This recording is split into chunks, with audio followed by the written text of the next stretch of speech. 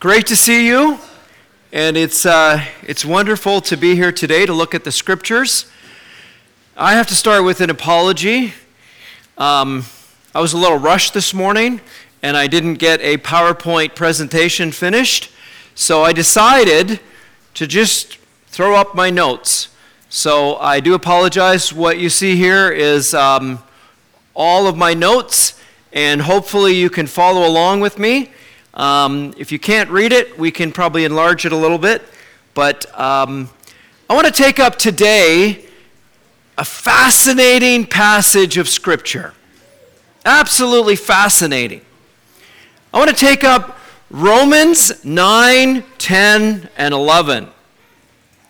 And it is deep, profound truth.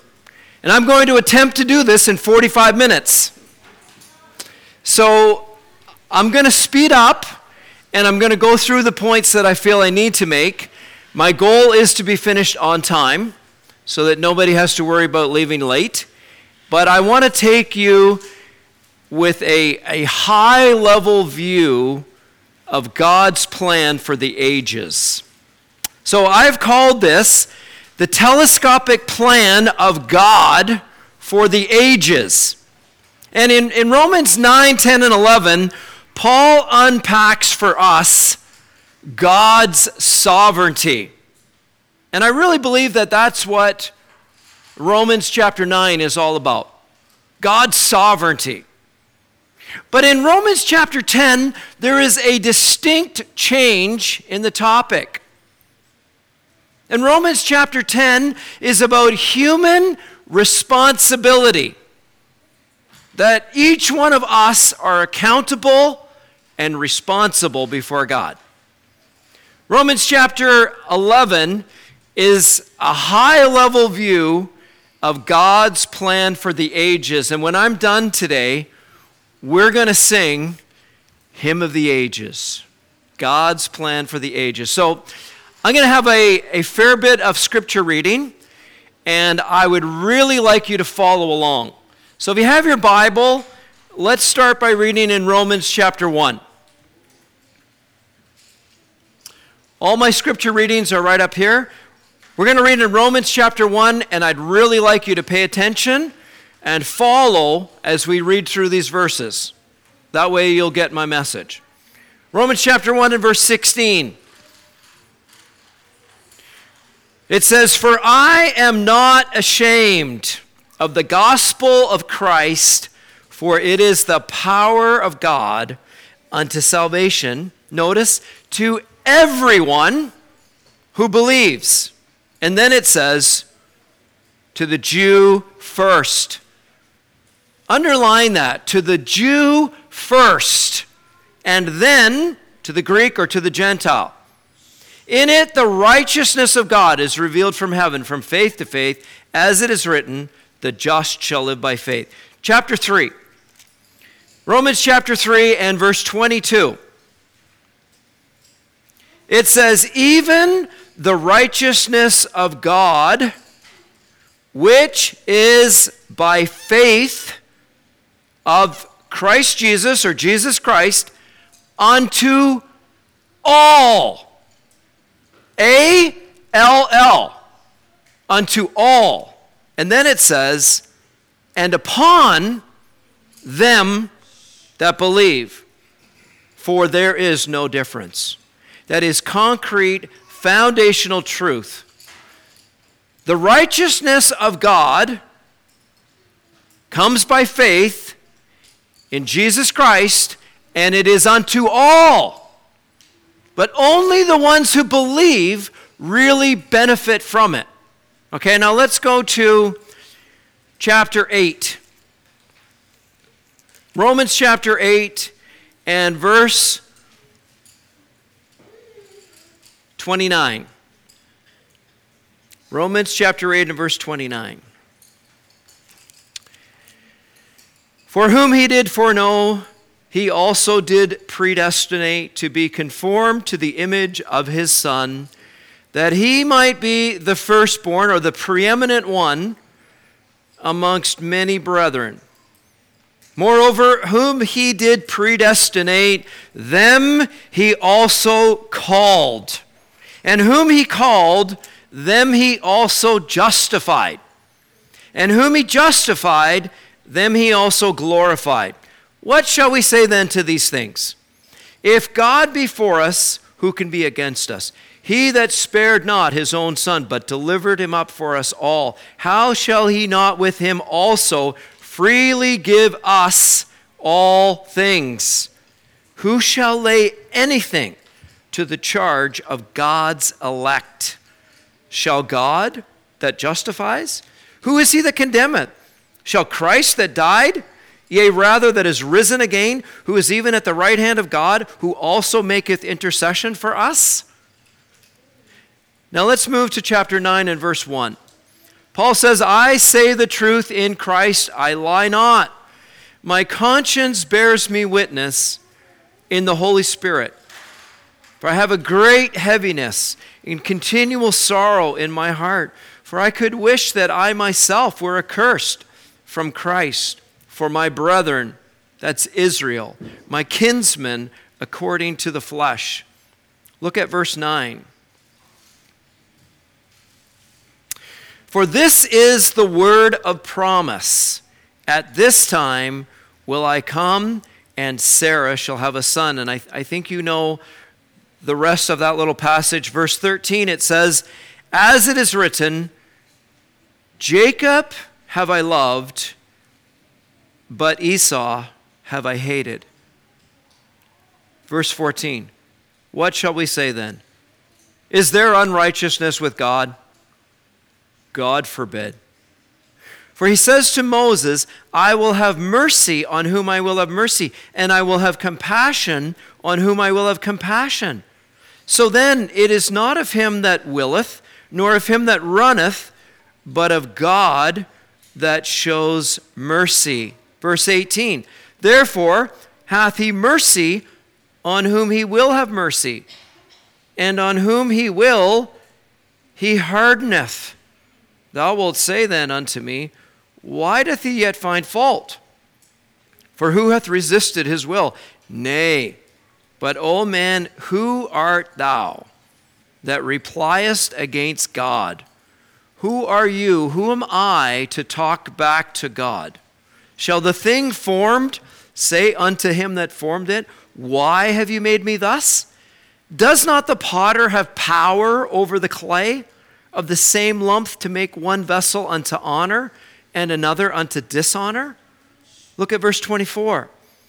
Even us, who hath he called, not of the Jews only, but also of the Gentiles.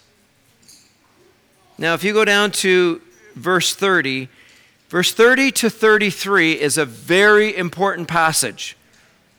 It says, what shall we say then? That the Gentiles, that's us, who followed not after righteousness, has attained righteousness, even the righteousness which is of faith. But Israel, who followed after the law of righteousness, has not attained the law of righteousness. Why? Why? Because they sought it not by faith, but as it were, by the works of the law. And they stumbled at that stumbling stone. As it is written, behold, I lay in Zion a stone, a rock of offense. Whosoever believeth on him shall not be ashamed. Chapter 10, brethren, my heart's desire and God for Israel is that they may be saved. Look at verse 3. For they, being ignorant of God's righteousness, going about to establish their own righteousness, have not submitted themselves unto the righteousness of God. Look at verse 8. The word is near you. It is even in your mouth, in your heart.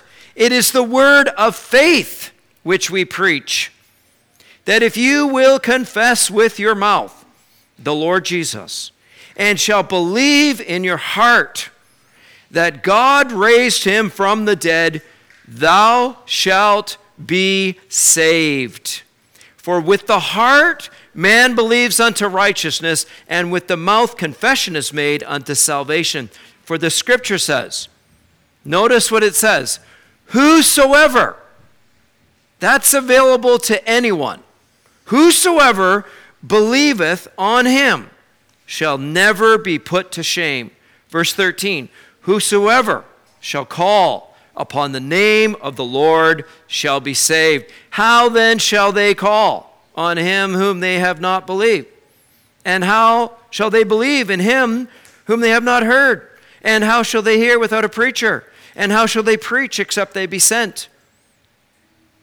Verse 17, so then faith comes by hearing, and hearing by the word of God. Verse 21, but to Israel he says, all day long I stretched forth my hands unto a disobedient and contrary people. Chapter 11, verse 1. I say then, has God cast away his people? God forbid. For I also am an Israelite of the seed of Abraham. Look at verse 5. Even so then, at this present time, there remaineth a remnant according to the election of grace. And if by grace, then it is no more of works. Otherwise, grace is no more grace. But if it is of works, then it is no more grace. Otherwise, work is no more work. What a profound, simple argument. Is salvation of works or is it of grace? Can't be both. It's of grace. Drop down to verse 25. This is a key summary statement. For I would not, brethren, that you should be ignorant of this mystery, lest you should be wise in your own conceits. Blindness in part is happened unto Israel until. Blindness in part is happened unto Israel until the fullness of the Gentiles come in. Verse 32, for God has concluded them all in unbelief, that he might have mercy on them all. Oh, the depth of the riches, both of the wisdom and the knowledge of God. How unsearchable are his judgments, and his ways past finding out. Who hath known the mind of God? Or who hath been his counselor? Or who hath first given to him, and it hath not been recompensed, and hath been recompensed to him again? For of him, and through him, and to him are all things, to whom be glory forever. Amen. You got all that? That's a whole lot of very deep, profound truth. I'd like to ask 5 difficult questions, and I would like to answer them today by the scriptures. Here's my 5 difficult questions. Has God forsaken Israel? No! Absolutely not. Question number 2. Why did Israel reject Christ? That's a profound and difficult question to answer. I think it's twofold. Number 1, for the purposes of God. And number 2, because of their willful unbelief. And we're going to develop that. Question number 3. Is God sovereign? Yes. Okay. So question number 4, is man responsible? Yes. Man is responsible. Okay. Question number 5. Is God unrighteous? No. God is not unrighteous.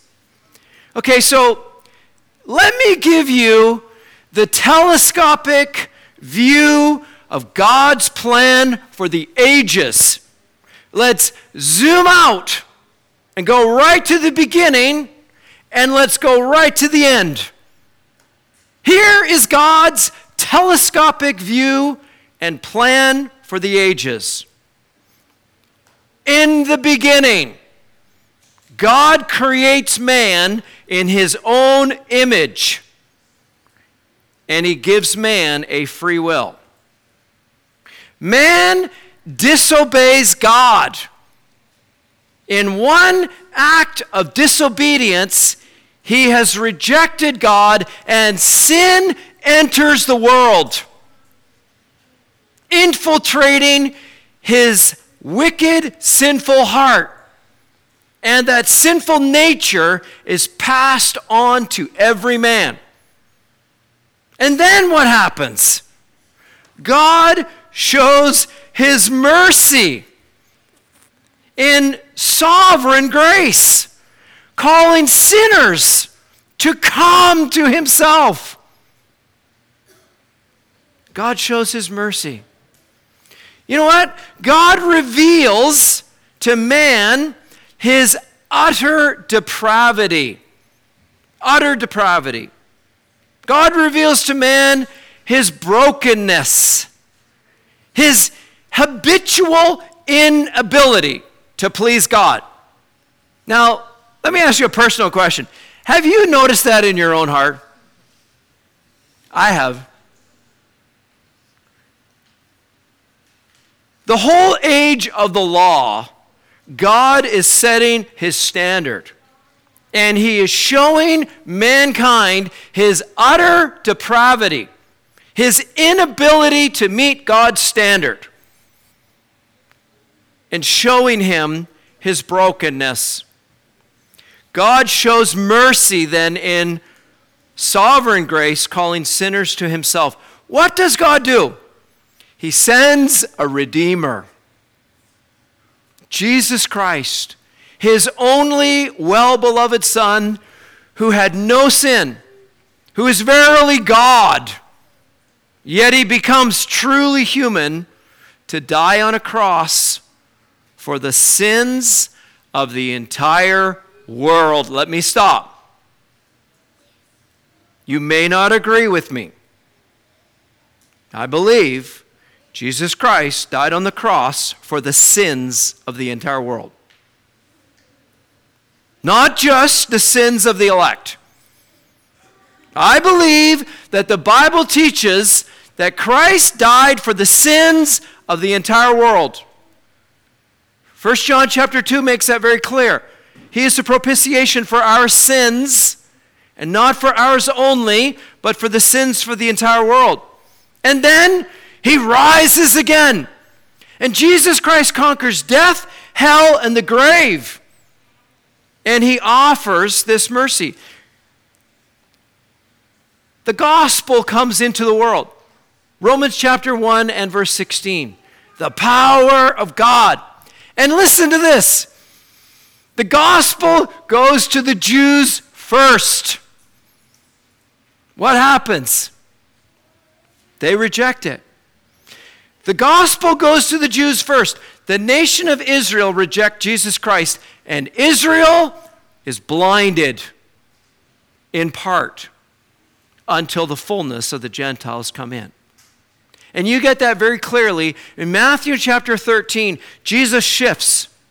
So in the earlier part of the Gospels, Jesus sends the 72 out and he says, don't go to the Gentiles. Go to the lost sheep of the house of Israel. Tell them the gospel.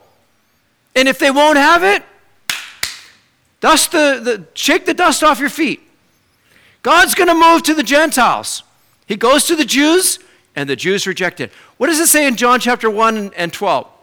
He came unto his own, and his own received him not. But to as many as received him, to them gave he power to become the children of God. So God now moves to the Gentiles, and he offers salvation by grace through faith, and the church age comes in. What's that all about?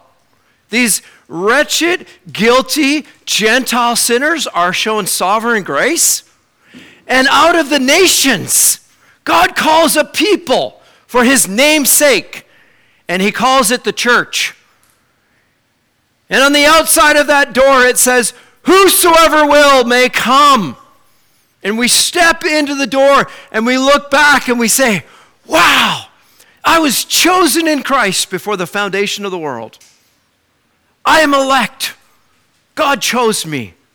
What an awesome moment of worship when I was realized that I was predestinated before the beginning of time. Amazing truth. So then what happens? Israel's done? No. God takes up Israel again. And the Messiah returns, the second coming of Christ, in blazing glory, not in obscurity, but in blazing glory. And he is manifested to the entire world. He manifests himself. And the gospel, once again, is preached to the entire world. It says that in Matthew 24. And a remnant are saved. A remnant are saved. And Israel has this opportunity to either reject Christ once and for all or repent of their sin and receive Jesus Christ. And that's when Isaiah 53 is really fulfilled. When it says, we did esteem him stricken, smitten of God, and afflicted. And Israel as a nation realizes, wow, he was wounded for our transgressions. He was bruised for our iniquities. And we made a horrible, horrific mistake in rejecting him. You know what it says in Zechariah 13 and 8? It says that a third of the nation of Israel will be saved, and the rest will perish. So there is a remnant out of the nation of Israel that are going to believe Christ, and the rest are not. So then what happens? Christ reigns on the earth for 1,000 years. It says it twice in Revelation chapter 20, and it talks about the first resurrection. So those who are killed during the tribulation, their bodies are cut off and killed. They did not take the mark of the beast. They did not bow. They were faithful to Christ. They take part in the first resurrection, and they live, and their souls are raised up, and they reign with Christ for 1,000 years, and they are priests unto God. And in that millennium reign of Christ, there is Jews and there's Gentiles, and they worship Jesus Christ. So the epistle to the Romans is really an epistle of the doctrine of salvation. Takes you through the whole encompassing truth of salvation. Ungodly sinners, like you and me, Gentiles, have been saved by the grace of God through faith. So what about the Jews? Israel had all this privilege. Romans chapter 9, it says, the covenants of God belong to Israel. All this amazing truth and promises, all given to Israel. The law, given to Israel. The coming of Jesus Christ, the Messiah, given to Israel. So they've all now been forsaken, right? No, they haven't been forsaken. But they rejected their Messiah. What did they say? We will not have this to reign over us. Crucify him. His blood be on us and on our children. That's what they said. The nation rejected their Messiah. And so what happened? Blindness in part came unto Israel until the fullness of the Gentiles are brought in. So question number one, I want to answer it from the scripture. Has God forsaken his people Israel? No. Paul has longing desire, and so does God, that Israel would be saved. In chapter 11 and verse 2, it says it very clearly. It says, God has not cast away his people. God has a purpose for the nation of Israel, and it is yet to be fulfilled. In chapter 11 and verse 5, God says there has always been a remnant. So even though Israel as a nation has rejected Christ, there's part of the Jews that have been faithful to God all the way through every generation. There has still, even to this day, remains a remnant of those that believe. We call them today Messianic Jews. Those are the ones that believe in Jesus Christ as the Messiah. Chapter 11 and verse 23, God says this, if they abide not in unbelief, they shall once again be grafted in. This olive branch that we as Gentiles are unnatural. We're grafted in unnaturally, but Israel will be revived if they repent and if they believe. So chapter 11 and verse 25, we get God's plan for the ages where he goes to Israel, Israel rejects Christ, he presses pause. Not delete, he presses pause. And so God presses pause for the purposes of Israel so that the fullness of the Gentiles will be brought in. And at the second coming of Christ, God's purpose for Israel will resume. How do we know that? Daniel chapter 9. Daniel's 70th week. I don't have time to get into Daniel. It's very, very deep.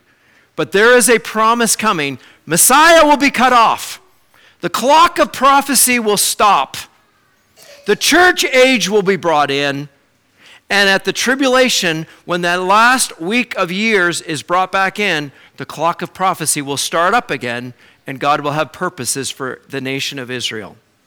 So clearly, God has not forsaken Israel. There are purposes of God for Israel. Question number 2.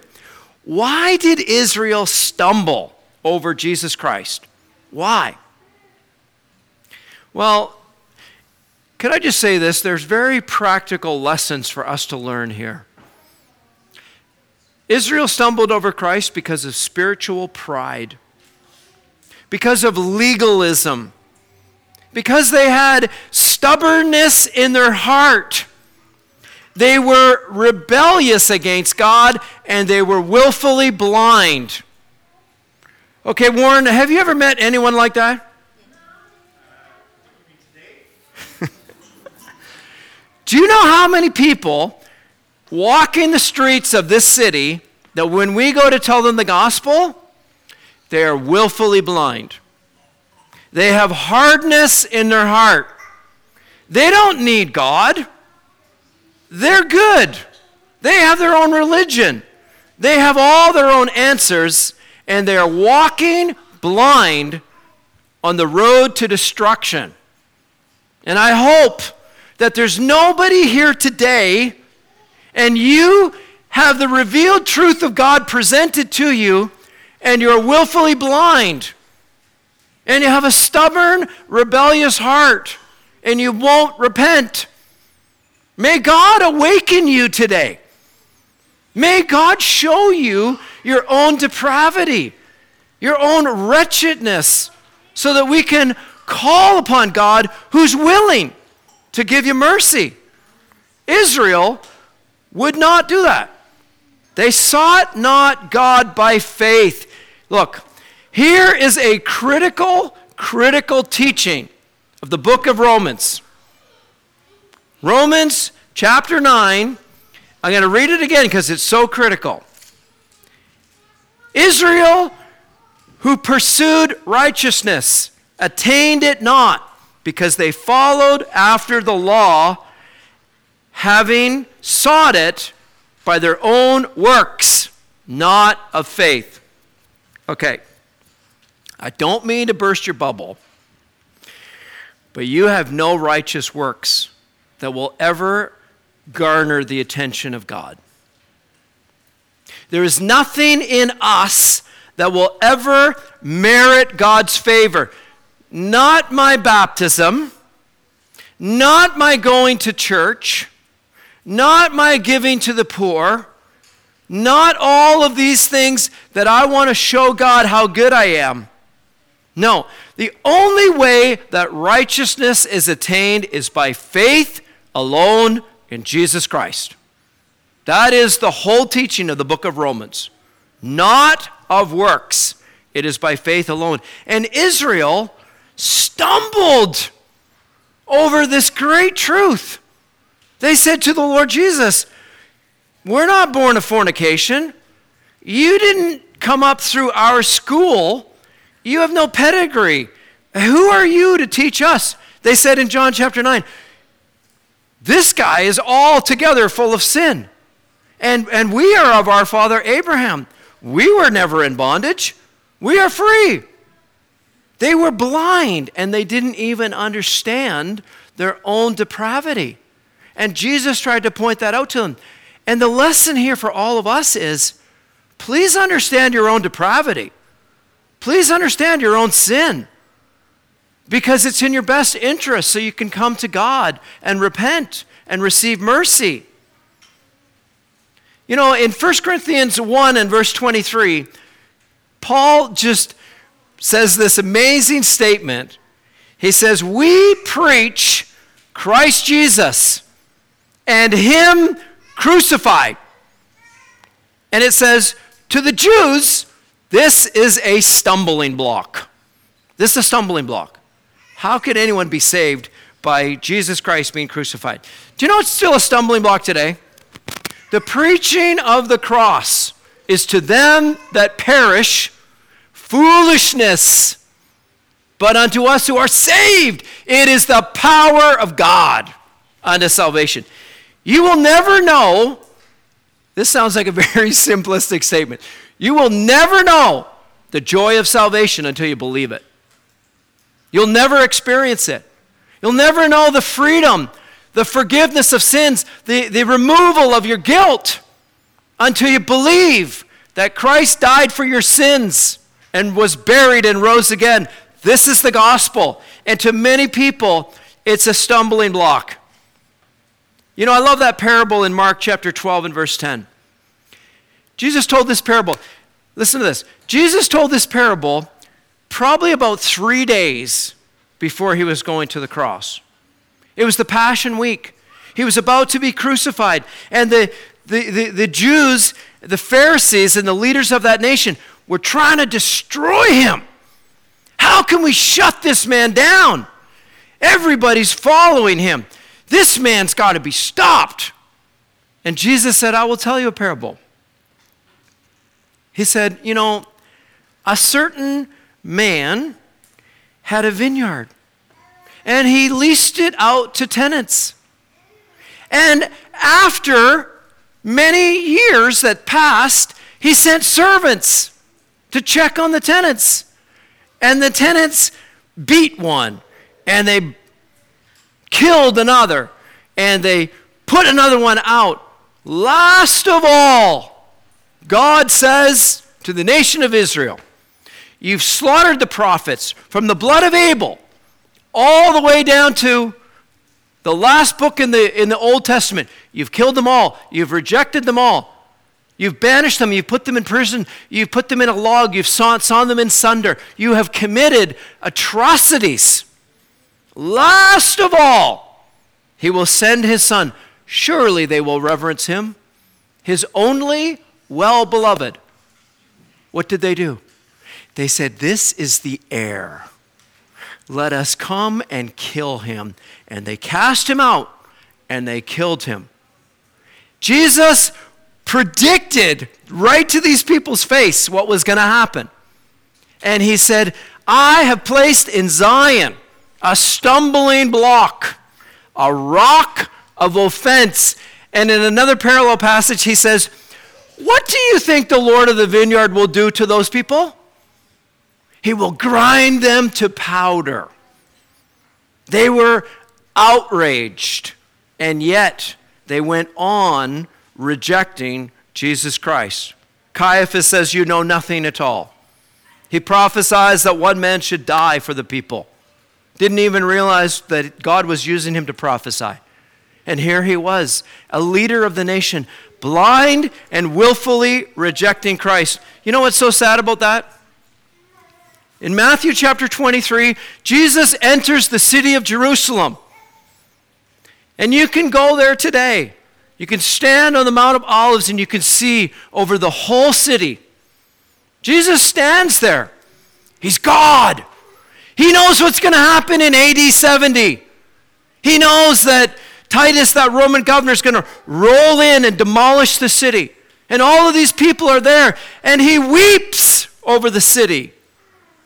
He says, how often would I have gathered you together, but you would not have it. Your house is left unto you desolate. Whose house? Your house. God's not there. He's left the temple. It's your religion.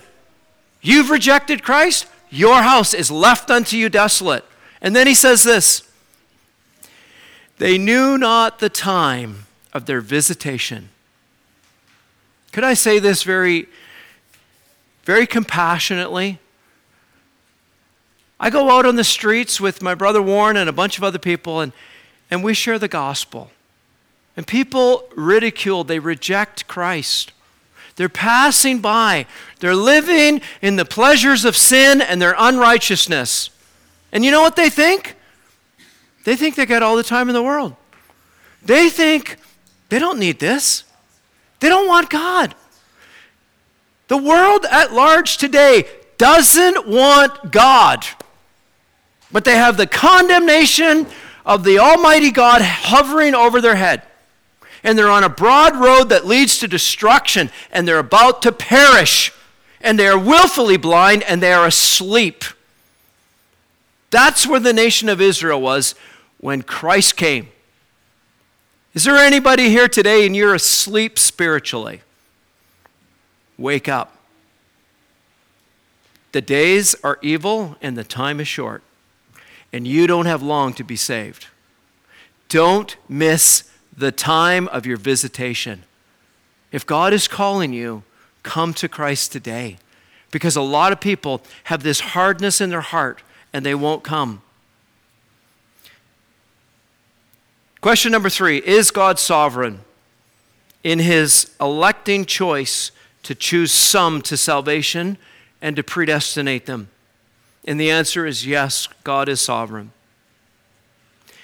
In Matthew 22 and verse 14, Jesus said this parable, that a great king made a great feast and invited many guests.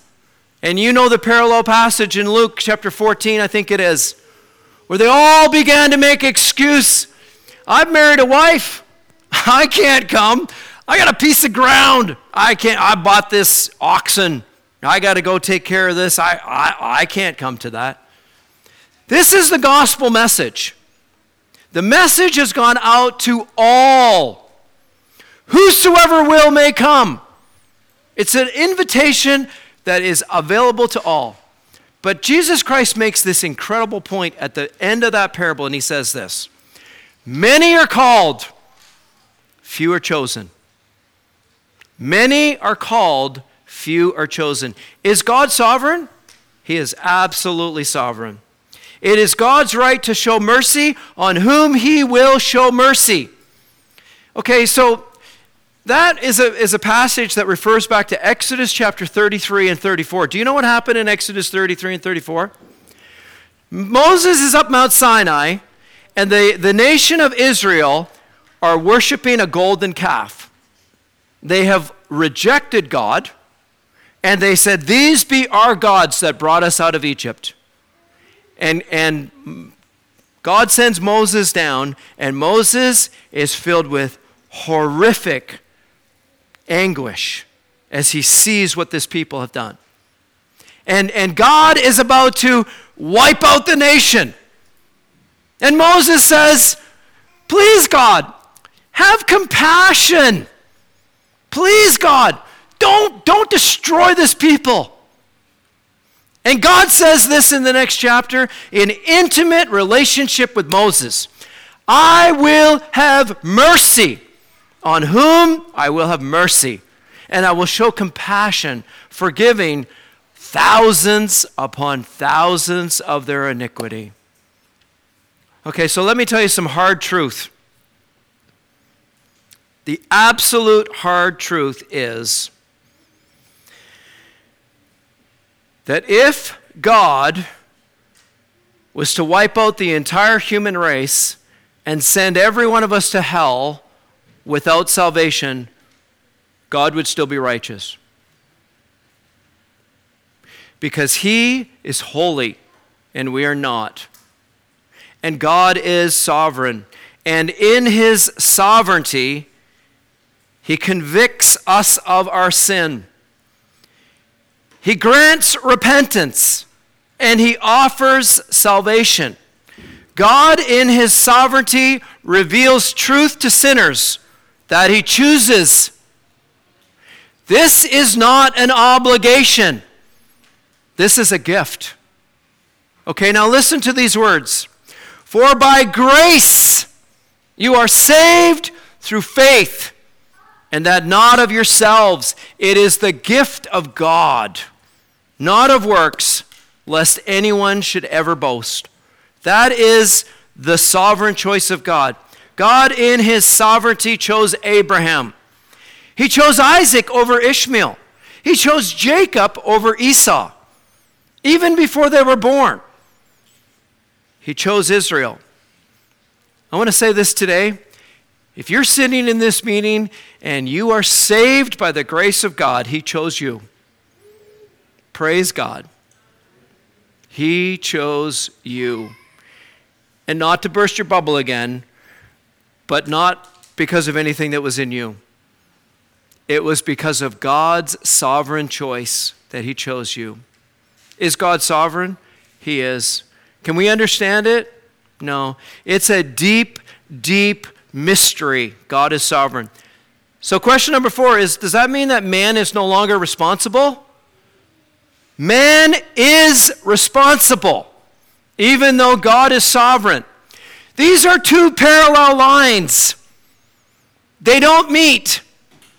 You can't reconcile in your mind God's sovereignty in choosing some to salvation, in predestinating them, and in his will offering salvation to whosoever will may come, and holding man accountable for refusing to believe Jesus Christ.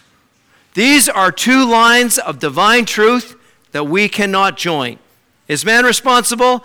100% man is responsible. Why? First and foremost, every human being is accountable for their own sin. And you might say, well, God made me that way. How often do we hear that, Warren? God made me this way. I love this person because God made me this way. I do this thing because God made me this way. God gave me that desire. Wait a minute, did God give you that desire? No, God did not give you that desire. Every single one of us have a sinful nature that pushes us in a direction to commit sin. That is true. But we are still responsible and accountable for our own sin. How do we know that? Romans chapter 3 and verse 19. We got a picture in Romans chapter 3 of the entire human race standing before God, being judged by God's standard. All have sinned. All fall short. None are righteous. No, not one. And then you get to the conclusion, verse 19. So that every mouth may be stopped. I talk to a lot of people who say, when I meet God, I'm going to give him a piece of my mind. No, you are not going to give God a piece of your mind. Well, I can't wait to meet God, because when I meet God, I'm going to tell him all the things that happened to me. No. Every mouth will be stopped, and all the world will be guilty before God. That will be a fearful, fearful day. Man is responsible. Do you know that every single man, and when I say man, I mean generically, man, woman, every single person is commanded to repent. Commanded. It's not optional. In Acts chapter 17, when Paul goes into the city and he preaches in Mars Hill, and he says, in Acts chapter 17 and verse 30, he said, God now commands all men everywhere to repent, because he has appointed a day when he will judge the world in righteousness. And so then we make this other excuse, and we say, I don't know anything about this. I don't know the gospel. What, am I supposed to go up to heaven and get Christ and bring him down? What am I supposed to do? Go into the abyss and find out if he actually rose from the dead? I love what the scripture says in Romans chapter 10. It says, no, the word of God is near you. It's right here, the Bible. The word of God is near you. You've heard it. It's in your heart. It's on your conscience. You have heard it. The Holy Spirit is convicting you of your sin. The Word of God is near you. So, what do you got to do? Confess with your mouth Jesus as Lord. Believe in your heart that God raised him from the dead, and you will be saved. That is an unconditional promise from God. Doesn't say anything in there about being elect. In fact, in that chapter, 3 times it says, everyone, whosoever will, whoever calls upon the name of the Lord shall be saved. Is God sovereign? Yes, he is. Is his truth revealed? Yes, he is. Is it on your conscience? Yes, it is. He's put his law in your heart. Christ has made provision for all, and everyone here is responsible and accountable to repent of their sin and put their faith in Jesus Christ alone for salvation.